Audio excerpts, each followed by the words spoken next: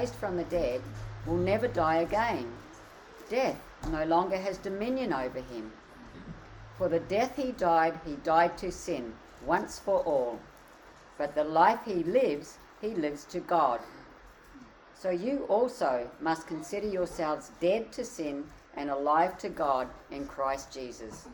This is the word of the Lord. Thanks be to God. Yeah, thanks, Jeanette. Bit of a different morning, isn't it? Yeah. It's actually, in one way, a good thing. We know that everything that happens is under God's sovereign control, right? And so it can actually be a good thing when we're attuned to the difference of what we're doing here when we gather, right? And especially on Easter Sunday. The fact that there's no microphone, that we hear each other's voices a bit more clearly when we're singing. I was standing down the front here and hearing you really clearly. And when you said, thanks be to God after the reading, I heard that booming loud and clear. Those are all really good things. And we are doing something really different here this morning. So that's actually a good thing for our minds to be sharpened with that reality. Now, kids, there's something a little bit different for you this morning as well, if you like. There's a sheet that hopefully you got on the way in. If not, there's a few still out on there. Mum or Dad could just go get one for you. It has a colour in on one side, and then also a bit of a worksheet on the other that we'll be talking about as we go through the sermon. So if you see that sheet there, you keep that in front of you while I'm talking, then I'll be bringing you back to it every now and then. You've got your colour pencils, hopefully, so you can colour in and you can write a few things on. There's some pencils up the back in the corner there if you need them. How about we pray? We'll get into things. Yeah, dear Heavenly Father, thank you so much for your love for us, your grace to us, your mercy, which is new every morning and is here for us this morning in your Son, Jesus Christ. Lord, help us now just to focus our scattered attention, our scattered thoughts, even our scattered senses onto the reality of you in our midst, us with each other, and what you want to say to us through your word. In Jesus' name, amen. Now, every Easter long weekend, I wonder if you've noticed how religious Aussies are. We are actually very, very religious. Think about it. Every Easter, thousands of Australians, thousands of people from around our country gather for worship. I wonder if you've noticed this. They'll get up early in the morning. They'll throw their kids half asleep into the car. They'll sometimes drive for hours just for the privilege. Oh, seriously. Sometimes they'll pay for parking if they've got to. And then they'll wait in line, joining their fellow pilgrims, ready for worship. In fact, they might even pray as they're waiting in line because they really don't want to miss out on this religious experience into which they're about to enter. And as they stand there, all around them are reminders of the heavenly destination to which their pilgrimage leads. TV screens, posters. In fact, if they're standing in just the right spot in line, they might see out the window people embarking on their heavenly pilgrimage. Let me show you a picture of this religious site that I'm talking about. If it needs to just be on the screen there. There it is. This is Sydney Airport just a couple of days ago. Now, kids, can you see a picture of a plane on your sheet? Can you find it? Can you see it? Top left corner of your page. Now, what's it mean, kids, when you're on a plane? It means you're going on a holiday. That's right. You're going on a holiday. And lots of people love holidays, don't they? I love holidays. But why do I say that this might be worship? Why might this be worship? Why is this religious, perhaps? Well, for a number of reasons. People save up money for holidays. I save up money for holidays. People spend time and they devote attention to holidays. Holidays capture our imagination. Sometimes they're what we think about when we have nothing else on our mind. We're thinking about the next big holiday. Apparently, the line here at Sydney Airport just a couple of days ago was a 4 to 6 hour line just to check in through security. Right? How's that? Now, people were ready to wait in a line like that. Who's willing to do it? Someone who's really devoted to going on a holiday. That's why I say it's almost a bit religious. It's almost a bit like worship. Now, some people live for holidays. It's a bit like in ordinary life, I'm stuck on a treadmill, working, raising a family, whiling away my retirement, and the holiday is the moment where I can hit the stop button on the treadmill, get off, and experience something exciting or something relaxing, right? This is the break in life that I really look forward to, and for some Aussies, this is what they're about. I can't wait for my holiday, I live for it. Now, we could look at other worship sites packed with people this weekend as well. Here are a couple more, and my clicker's not working, so I'll need you to do it, Rob. On the top left, a shopping centre, the beach, that's right. You could almost make a point of setting up tents and lying prostrate and baptising yourself in the ocean. You could go really far with all this, right? Now, enjoy the shopping centre this weekend, by all means, when it's open. And enjoy the beach. Go for a surf, go for a swim. It's great. But again, for some Aussies, this is what they are really about. And when they've got time to themselves on the Easter long weekend, and 4 days off, where do we get that? 4 days off, and now I'm going to do what I love. I'm going to do what I live for. Whether it's the holiday, the beach, the shops, family, relationships, whatever it might be. So that's why I say Aussies are really religious around Easter time. They're worshippers at Easter time. They do what they really love. They do what they really live for. Now, and you might be hearing all this, and you might say, well, it's a good thing that I'm not like those people. The ones skipping church at Easter, those sinners out there, right? Good thing I'm here. And yes, good thing to be at church on Easter long weekend. Fantastic. But I want us to see something else. Because if we're not careful, coming to church on Easter can be totally meaningless for us. It can actually be totally pointless. Because I can come here for an hour, listen to some bloke get up and talk about some stuff, right? And then leave totally unchanged when I head back out into ordinary life in the world. A world full of religious worship, let us not forget. A world full of invitations to live for experiences and to live for consumption and to live for leisure and to live for whatever else. And so this morning, I don't want us just to hear the Easter story. I don't want us just to look at a cross or a crown leaning up against the wall and go, wow, that's so lovely to be reminded. I don't even want us to leave here going, how good it is that I believe these things. These are things we must believe. But it's more than that. There's a big question I want us to ask. How is Easter shaping me? How is it shaping me? How is it shaping my life? Because we're shaped by one of two things, inevitably. We will either be shaped by the world or this Easter story. To put it another way, we'll either be shaped by the world or the gospel. And so Easter must shape us, or we will be shaped by the world and all the religious sites we just looked at before. To put it another way, the gospel must shape us. Or to put it yet another way, the true and good news of Jesus' death and resurrection for us must shape our lives. Now, how can that happen? How can these things that we talk about, and you've probably heard dozens of times in your life, if not more, actually shape our lives today? I'll tell you how. It's because Jesus' death and resurrection, even though they happened 2,000 years ago, profoundly changed the lives of those who trust in him. At the most fundamental level, Jesus' death and resurrection, this Easter story, changes the who, the where, and the how of my life. Who I am, where I'm going, and how I live. Who I am, where I'm going, how I live. The good news of Easter has to shape these things. And we see this as we open up to today's passage. Romans chapter 6, verse 5. Now you'll find it, if you've got a Bible that looks like this, it's on page 942.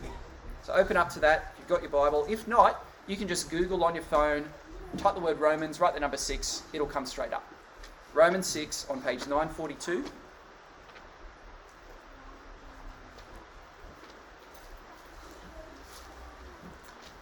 I'm going to read verse 5 for us here. We start to see this link between what Jesus did 2,000 years ago and our lives today. Chapter 6, verse 5. For if we have been united with him, that is with Jesus, in a death like his, we shall certainly be united with him in a resurrection like his. And the key word here is the word united. United. In the original language, which here is Greek, that word united actually has another shade of meaning to it that we don't capture in English. The shade of meaning is it's united in a way that's like two things growing together. Okay, like two trees almost. And kids, take a look at your page again. Can you see a picture of two trees? Somewhere on your page. See if you can find it. It's a little bit tricky.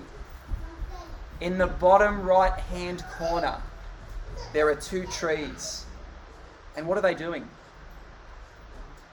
They're growing together. They're twining around each other. Maybe you've seen trees like this before, like vines growing together, growing up, or like a thick forest. When you look out at the bush and it's almost like the trees are so close together that there are no gaps.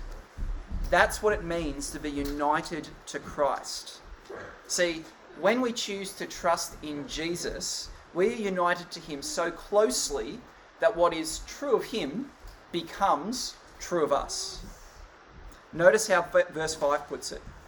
His death is our death. His resurrection is our resurrection. So this isn't just stuff that happened a couple of thousand years ago and has no bearing on our lives today. Actually, we're talking about being united with Christ in such a way that his story and the Easter story becomes our story. We're immersed into it. Now, how does that work? Well, first, Jesus' death and resurrection change who I am. Take a look at verse 6 with me. Who I am. We know that our old self was crucified with him in order that the body of sin might be brought to nothing, so that we would no longer be enslaved to sin. Kids, once again, you can see a picture on your sheet, a picture of a mirror.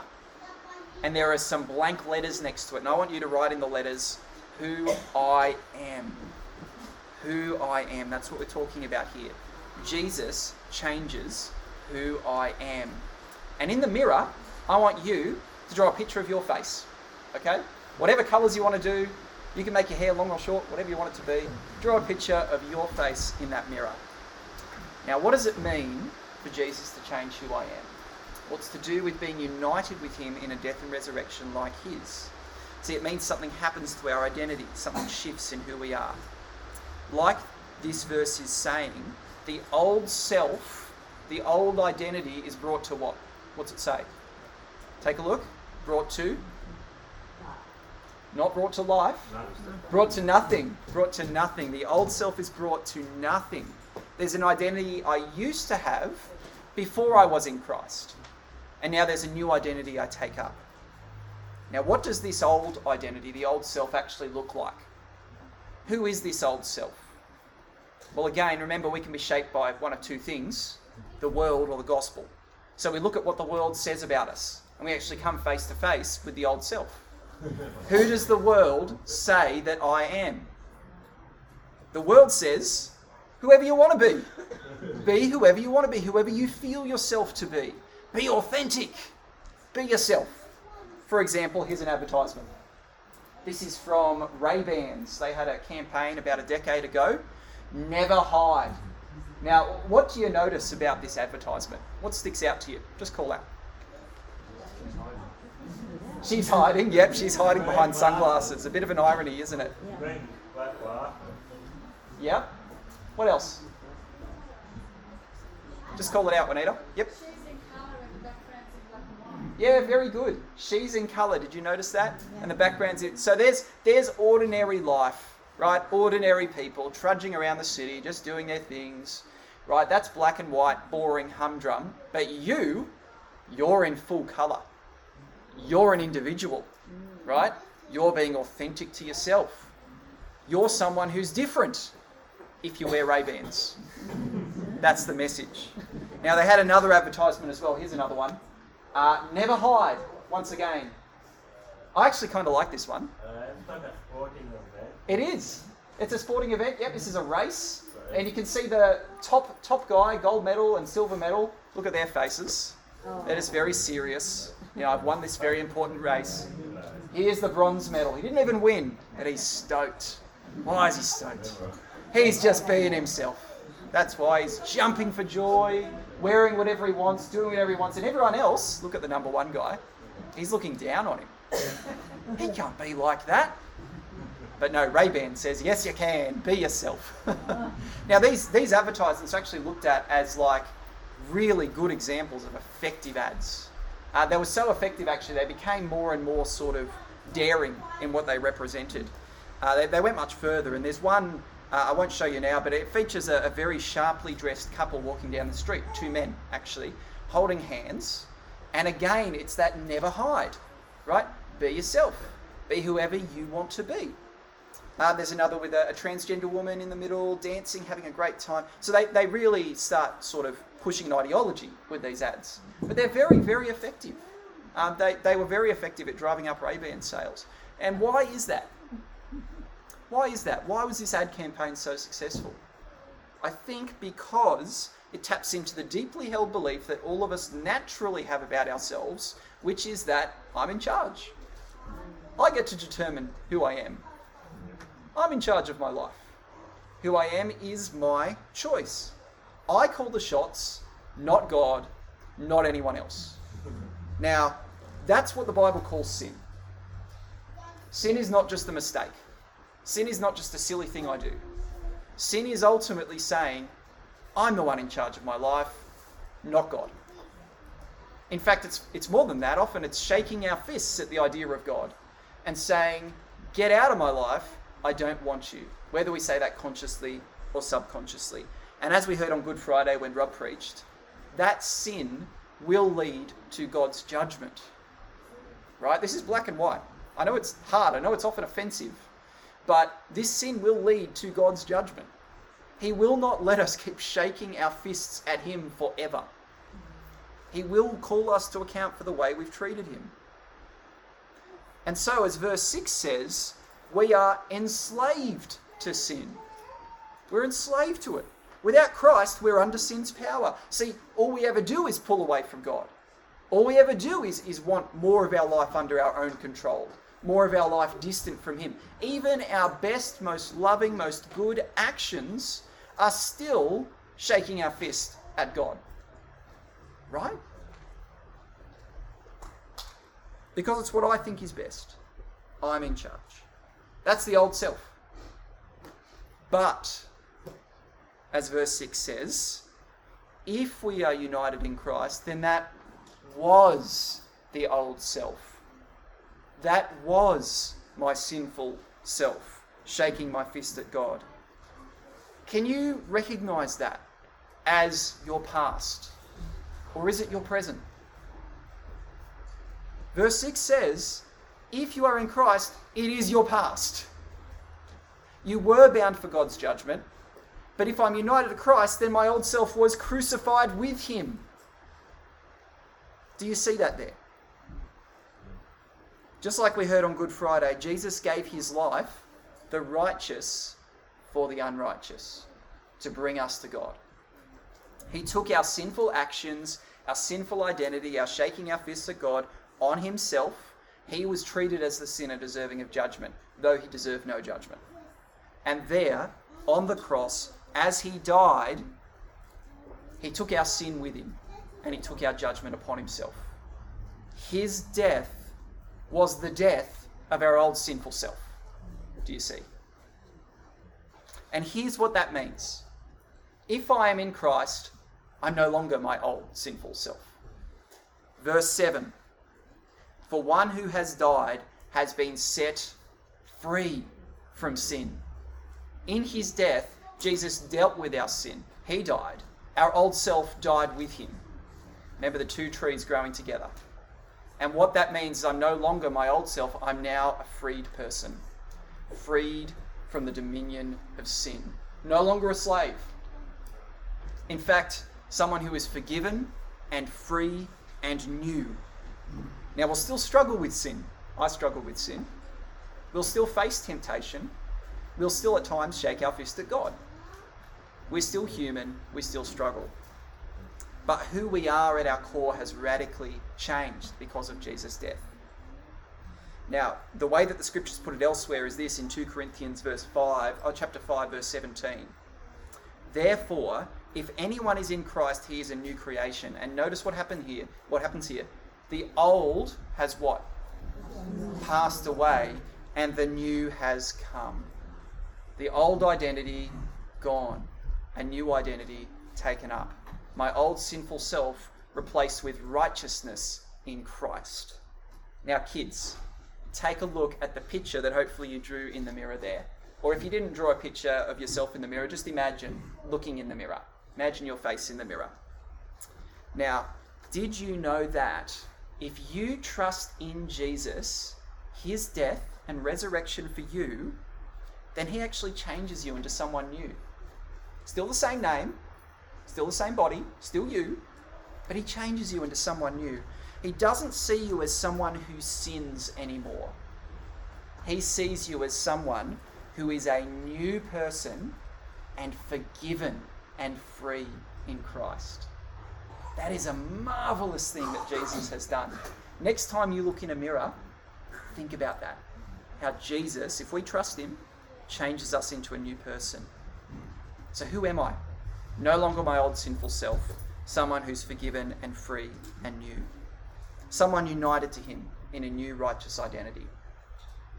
And this doesn't automatically apply to everyone, it's worth noting. This isn't automatic. The next verse, verse 8, it starts with the word if. That's a word expressing conditionality. Now, if we have died with Christ, that is our old sinful self crucified with him, then we believe that we will also live with him. So here's the question. Are you currently united to Christ? Are you currently trusting in his death and resurrection for you? Or are you currently living in a way that says, no, God has no place in my life. I am going to do what I want? Is who you are shaped by what Jesus has done? This weekend, how can you immerse yourself more in that story and that reality?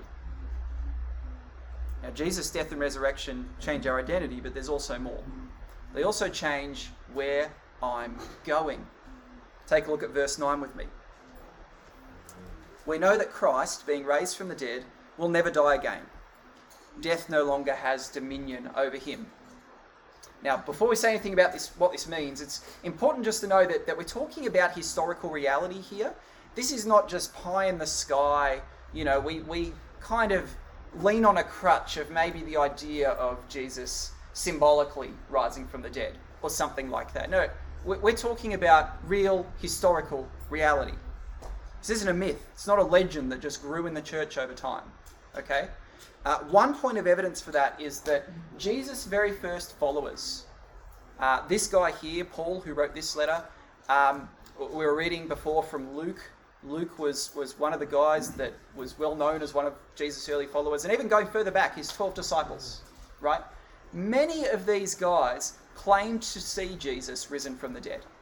They claimed to see him with their own eyes. They even claimed to touch him, right? A real resurrected body, the same person who went into the grave but came up gloriously renewed. They saw him, they touched him, they spoke with him, they spent time with him. And then many of these guys then went to their deaths for that truth. Now, I don't know if you would be willing to die for something that you know is a lie. I wouldn't. If this was just a scam, if this is something for, self-gratification or building up something in my life, then I'd give up the moment someone points a gun to my head. Right? Okay, you got me. None of these guys did that. Some were crucified. Some were sent to exile. Some were set aflame. Now, you've got to do something with that. If you're not someone who believes this is historical reality, consider that fact. Jesus really did rise from the dead. Now, the meaning of that is it means death no longer has a hold over him. Because someone can only die once, right? You can't die and then die again. You die once. And so he died and then took up his life again by his own authority as the Son of God, never to die again. In the words of verse 10, for the death he died to sin. Remember, he took our old sinful self upon himself. He died once for all, but the life he lives to God. Death no longer has the last word. It came for Jesus, as it comes for all of us, but he conquered it. Jesus conquered death. Death comes for us, for all of us. But if we're united with Christ in a resurrection like his, then death will not be the end for us either. This changes where I'm going. Where am I going if I'm united with Christ? I'm going to share eternity with Jesus and his people. We're going to heaven. We're going to the new heavens and the new earth. We're raised to life forever. See, the plane has a destination, if you want. Jesus is raised to life eternal, so shall I be. This is the power of God. And kids, you might notice on your sheet, there's a picture of a grave, and I didn't want it to be too scary, so I put a big red X through the grave. And I want you to make that X even more red or even more scribbly, okay? Like, cross out that grave. Because this is what Jesus has done. He's made it so that we won't end up in a grave forever. Right? If we trust in him, he raises us to eternal life to enjoy heaven with him and his people. So you can cross out that grave and you can write next to it, where I'm going. If you trust in Jesus, kids, you're not going just to the grave. You will be raised to life with Jesus forever. Now, on the other hand, think about the story that the world tells us. Again, just think about the world and its thinking around us. We're so immersed in this. The story that the world tells us is death absolutely is the end. That's it. You have one life. Make the most of it. Either get as much success as you can, get as much stuff as you can, be as happy as you can, whatever the case may be. But since this is all I've got, live for now. Now that's one story, and we all know that one. There's a second story the world tells. I think it's much more interesting than the first. The second story is that since death is the end, we must never, ever, ever, ever, ever really talk about it. Right? You know what I mean? Cover up the aging process with as much makeup as possible. Take the old people, I don't mean this offensively, but take the old people and put them out of sight in a nursing home. Something like that, where they die in quietness and away from everyone's view. Okay? Again, not trying to be offensive. Watch people perish in gory ways on the silver screen, sure, but never ever reflect on the true reality of this, because it's I think for a lot of people it's just so inevitable and so unstoppable that it's too scary to actually really confront. Now, strong Christians can still also fear death. That's a normal emotion. You might have heard about Tim Keller. He's quite a famous and fruitful and really godly pastor in the United States. He has quite a ministry that sort of extends the world over. A while ago, he was diagnosed with pancreatic cancer, and the success rate of remission of that particular kind of cancer is very, very low. He found that just like everyone else, remember this very fruitful, well-known pastor, he feared death. Death came knocking and he was scared. He grieved, he cried, he and his wife were distraught. But here's what he said as he processed his grief and his fear. Listen to these words. He said, "I had to look hard at my deepest trusts, my strongest loves and fears, and bring them into contact with God. The reality of God and his promises grew on me. my imagination became more able to visualize the resurrection and rest my heart in it. Most particularly for me as a Christian, Jesus' costly love, death, and resurrection had become not just something I believed and filed away, but a hope that sustained me all day. Now that's a man who knows where he's going. It's not just something he believes and goes, oh yes, yes, files it away. This is shaping him. And it has to, because death is knocking at his door. It's in that context that you need a hope that's going to sustain you all day. Tim Keller's found it. What about you? The Easter story is better than anything the world can give us because it's a story, a true story, that keeps on giving. Right? The world's story is, this is it, make the most of it, and it's 70, 80 years at most. At most. Being united to Christ promises eternal joy. And in the meantime, hope that you can rest your heart in all day. Do you have that hope today? Do you have it? Do you know where you're going? And why? Because if your answer to that is because I'm a good person, then this isn't what you're going to receive. No, the answer has to be unity with Jesus in a death like his and a life like his. Are you united with him? Is your resurrection his resurrection? Again, this weekend, if you're sure that you're united to Christ, how can you immerse yourself more in this true story and let it shape you? It has to. It shapes who we are, shapes where we're going, and finally, briefly, it shapes how we live. This is where the past and the future pull us together into the present. The past, who I was, and who Jesus has now made me to be.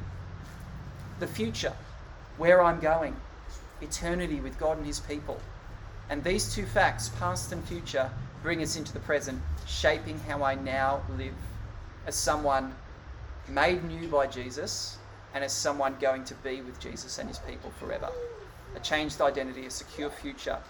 They change now how we live, and they must. As verse 11 puts it, so you must also consider yourselves dead to sin and alive to God in Christ Jesus. Now this whole idea, consider yourself now someone who's dead to sin and alive to God. This whole idea actually frames the passage we've been looking at. We've just read out verses 5 to 11, but you can go back before this, sort of the bookends. Verse 4, if you take a look at that on your page, on your Bible, we were buried therefore with him by baptism into death, in order that, just as Christ was raised from the dead by the glory of the Father, we too might walk in newness of life. And you hear the echoes there of what we've been talking about. His death, our death. His resurrection, our resurrection. There's this talk about baptism too, which is where we publicly symbolise our faith in Jesus. Baptism doesn't save us. We publicly put our faith on display like Kerry Ann did last week and Caleb and Jeff. Beautiful moment. And it pictures the death of our old self going down into the water. And it pictures being raised to a new identity, a new life in Christ. It pictures that we'll be raised forever to be with him and his people, right? But where that converges is on that last bit, that we too might walk in newness of life. It affects the present. Now kids, again you might see one final picture on your sheet there, a picture of two shoes. And you can decorate those shoes however you like. Decorate them to be the sort of shoes that you want to wear, if you like. And those shoes remind us that when we trust in Jesus, we actually have to walk in a new direction in life. We don't walk the old way in our sinful self. We walk a new way, the way that Jesus wants us to. Here's another way of thinking about it. My lovely wife, Sky, has, you might notice her hobbling around at the moment. She's got a walking cane. It's like a vision into the future, right? So, some of you could probably give us some tips. Yeah. There you go, the future pulled into the present. I won't tell you the whole story, but she's fine. She's okay, just got a sprained ankle. It's a story to do with, what would you say, a slippery dip? And nighttime and a group of rowdy friends from this church. So there you go. I won't say anything more. She is fine. She's not too bad. But when someone hurts their foot, I notice this. Walking is just a real pain, right? You literally, you notice, in fact, and Sky's noticed this, you are no longer just doing this automatically. You walk automatically. You don't think about the steps you take. But really what walking is just a series of steps. It's a series of choices that your brain makes one by one. And that's actually a good illustration of this newness of life, walking in the newness of life that Paul talks about here. Walking doesn't happen automatically. Living the way Jesus wants us to live doesn't happen automatically. It's a series of small steps, a series of small choices that add up over time. Verse 12 to 13, if you come down the page, bring that out really clearly. Let not sin therefore reign in your mortal body to make you obey its passions.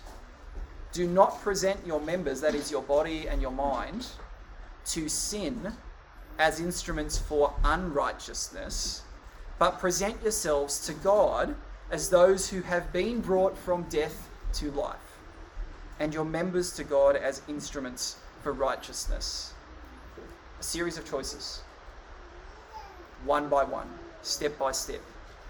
Will I let sin reign in me? Will I live like who I was? Or will I live as someone free from sin, who I truly am now in Christ? Will I live with someone who has God as their king, or will I still live as though I'm in charge of my life?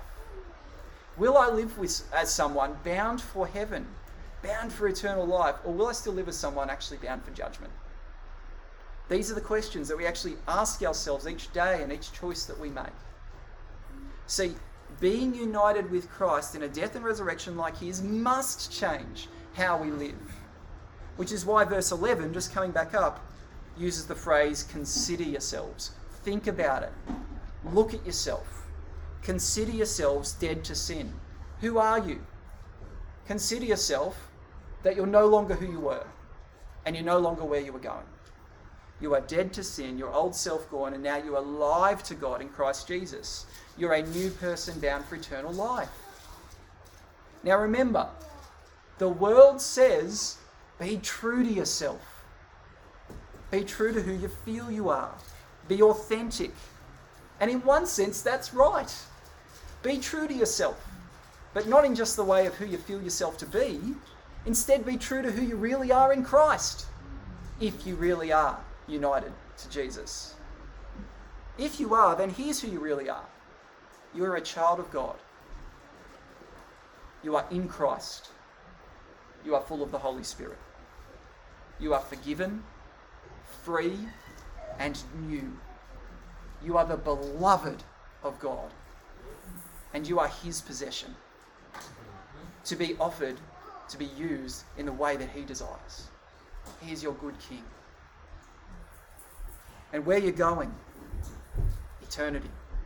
Not just 70, 80 years and then the grave, but life with Jesus forever. So live as someone who already lives in the Lord Jesus Christ. Now, tough question, but this is how we actually know if the events of Easter are shaping us. Am I living differently to before? What I love, what I want, what I choose, is it different because I'm united to Christ? This is where I just want to draw your attention back to Kerry Ann and Jeff and Caleb's baptisms a few weeks ago. How good was it hearing their testimonies of what the Lord has done in their lives? Because one of the things that really came out was like this before and after. Now, Kerry Ann and Jeff and Caleb, just like me, are people who still struggle with sin, right? Kerry Ann laughs because it's true. But you do hear, here's who I was before and here's who I am now in Christ. Like, for example, before, I wanted nothing to do with church. Now, I love being part of a church family. Before, I had no hope, depressed in darkness. Now, I have hope in Christ. Before, struggling with addictions. Now, I actually have power in the Holy Spirit to see progress with those addictions, right? This is the difference Jesus makes. I'm not yet who I ought to be, of course, but I'm changing because Jesus is changing me. The story, the reality of Easter has to shape us like this. And just to conclude, This is one of the good things about having a seasonal event on our calendar like Easter, right? It's almost a moment just to put our heads above water again. It invites us to gather, to pause, to consider. It invites us to be shaped by Jesus again. And so today I want to encourage you to take time to do that. Not just the time we have this morning, but sometime today, sometime tomorrow. Take some time to consider these things more. Family lunches are great, the beach is great, but don't let Easter be meaningless for you. Don't just leave here and go, that was nice. Let these things shape you. If you wouldn't call yourself a Christian, or as a result of what you've heard today or on Good Friday, you're sort of wondering, am I a Christian? Am I really? If you're not, now's the time to ask, then why not? What's keeping you from trusting Jesus and being united to him? What's stopping you from having his death as your death and his resurrection as your resurrection? Don't waste this weekend. Ask the questions. Talk with someone. Talk with someone here before you go. And if you would call yourself a Christian, what could you do this weekend to be immersed more in these stories and this reality? Well, perhaps you could have a conversation with someone today about what all of this means in your life personally. Again, don't waste it. Don't just waste this time together. Right, grab a hot cross bun and away you go. No, have a conversation. Maybe share a story about how being united to Jesus has changed your life. How you are now living differently. How your hope is now different. How who you are is now different. Talk about something that you're struggling with, particularly if it's an area of sin. We all struggle. And then share why eternal life is such good news for you. Or what you could do, this is an interesting one, ask someone how they've seen your life change because of Jesus. Often other people know us better than we know ourselves. They see us more clearly than we see ourselves. Ask someone, how have you seen me change because of Jesus? And sometime before you head back to work and the rest of life, you might just take some time to pray and be with the Lord. You might go for a silent walk. You might open your Bible and just read through the gospel accounts slowly and consider what these things mean for who you are, where you're going, and how you live. Because what an immeasurably good thing that Christ has done for us. Let's pray now. Lord, we pray with thankfulness and with awe and with a desire to be shaped by you. Please help us to take these things on, and by your Spirit would you apply them to our minds, our bodies, our souls, every part of us. Lord, for those of us willing, we present ourselves to you as people to be shaped by you because we've been saved by you. In Jesus' name, amen.